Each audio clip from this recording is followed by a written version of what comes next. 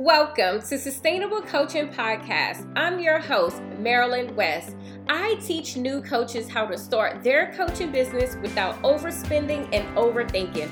If you found yourself here, it means you are ready to start your coaching business. Are you ready to monetize your expertise? Let's get started. Hello, friends. In this episode, we're going to be talking about how to start a coaching business. So one thing I truly want to start off by saying is coaching is getting to the point where it's no longer a luxury, but more so a necessity. People are starting to realize if they want to get ahead faster and accomplish a goal or reach a transformation, they can hire a coach and it will allow them to expedite the actual process of achieving that goal. So why not monetize your skills as a coach? So the first thing that I want to talk about is your mindset. The hardest part about starting a coaching business is having the confidence to show up when no one is listening. Because let's be honest, in the beginning, nobody is actually going to be listening to you. So you're going to have to work on your mindset. You already have what it takes inside of you. So working on your mindset in the beginning is going to be super important in this process so you don't stay stuck in stagnation and the fear of imposter syndrome. When people say work on your mindset, a lot of times they don't say things that you can do. I truly believe when you're working on your mindset, you're working on yourself overall as a person. You can even go to good old YouTube and look up some motivational speakers. You can go over there and learn so many different things when it comes to developing yourself as a leader. Start affirming yourself. You can go into masterminds. You can get an accountability partner. Working on your mindset is going to be the game changer for you as an entrepreneur. So start doing professional development and working on your mindset. And just know in the beginning, you're going to make mistakes and that's okay. Start building that confidence that you need to stay focused and keep showing up. Your visibility in the beginning is going to be so important when it comes to starting your coaching business. After you have worked on your mindset, the next thing that you need to do is start thinking about what problem that you can solve. I think a lot of people jump into picking a niche and start thinking about their target audience. But the first thing I challenge you to do is start thinking about the problem that you can really solve. What have you overcame? What challenges that you have helped someone get through? What was that transformation like? People are hiring you to solve a problem as a coach. So the first thing that I need you to think about is what problem that you can solve, then choose a niche. And after you choose that niche, make sure that you have the proof of concept and make sure you add that proof of concept inside of your unique value proposition.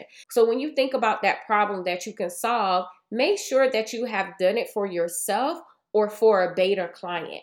I don't care if the beta client haven't paid you anything or you charge the beta client less than what you're planning to charge for your signature offer, but you just have to make sure that your transformation actually works. Now that you understand the problem that you can solve, you have an offer that people actually want and they're willing to pay for. So it's all about being able to articulate what you can do. So the last thing that I want to talk about is your visibility. Having a marketing plan that's in alignment with your skill set and the season of your business is going to be so important. So here's what I mean about that. When I was working my 9-to-5 and had a career, I already knew that I couldn't show up and post on social media every day.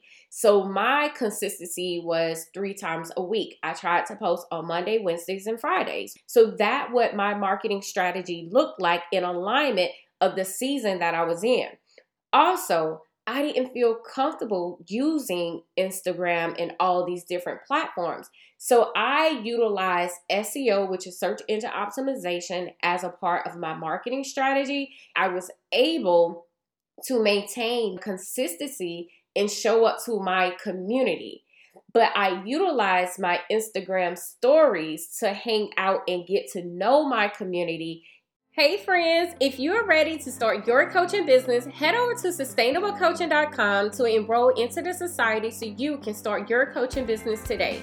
This community is for women who are ready to build a profitable and sustainable coaching business. In this society, you will get the clarity and confidence you need to start attracting clients within 90 days with proven strategies by dominating the search engine, because we are the solution to someone's problem as a coach. Let's dive back in to the episode. Your future clients are there and they are willing to pay to have access to you, your skills, and your transformation, but they need to be able to find you and see you. What I need you to understand, you can build a thriving and profitable coaching business without doing all the things. You have to get to the point where you believe in yourself and your abilities and continue to work on your mindset to show up when you feel like no one is listening. As a coach, in the beginning, your visibility is going to be the most important thing that you can do for your business. You have to figure out a way to maintain your consistency. You're going to have to do the deep work to get the clarity that you need when it comes to your coaching business.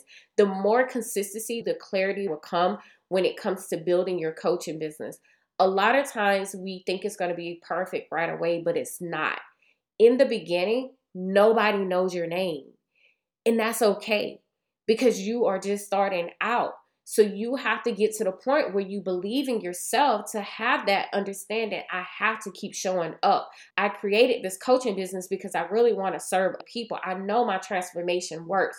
You have to believe in yourself when you feel like nobody else believes in you. So I will tell you, when starting your coaching business, work on your mindset, know the problem that you can solve, and get a marketing plan that aligns with you in the season that you're in your business. I hope this episode blesses you to start your coaching journey because you are the solution to someone's problem.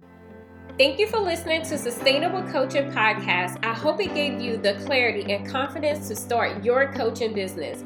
This is not just another podcast, it's a community. So make sure you follow Sustainable Coaching on Instagram and subscribe so you would never miss an episode.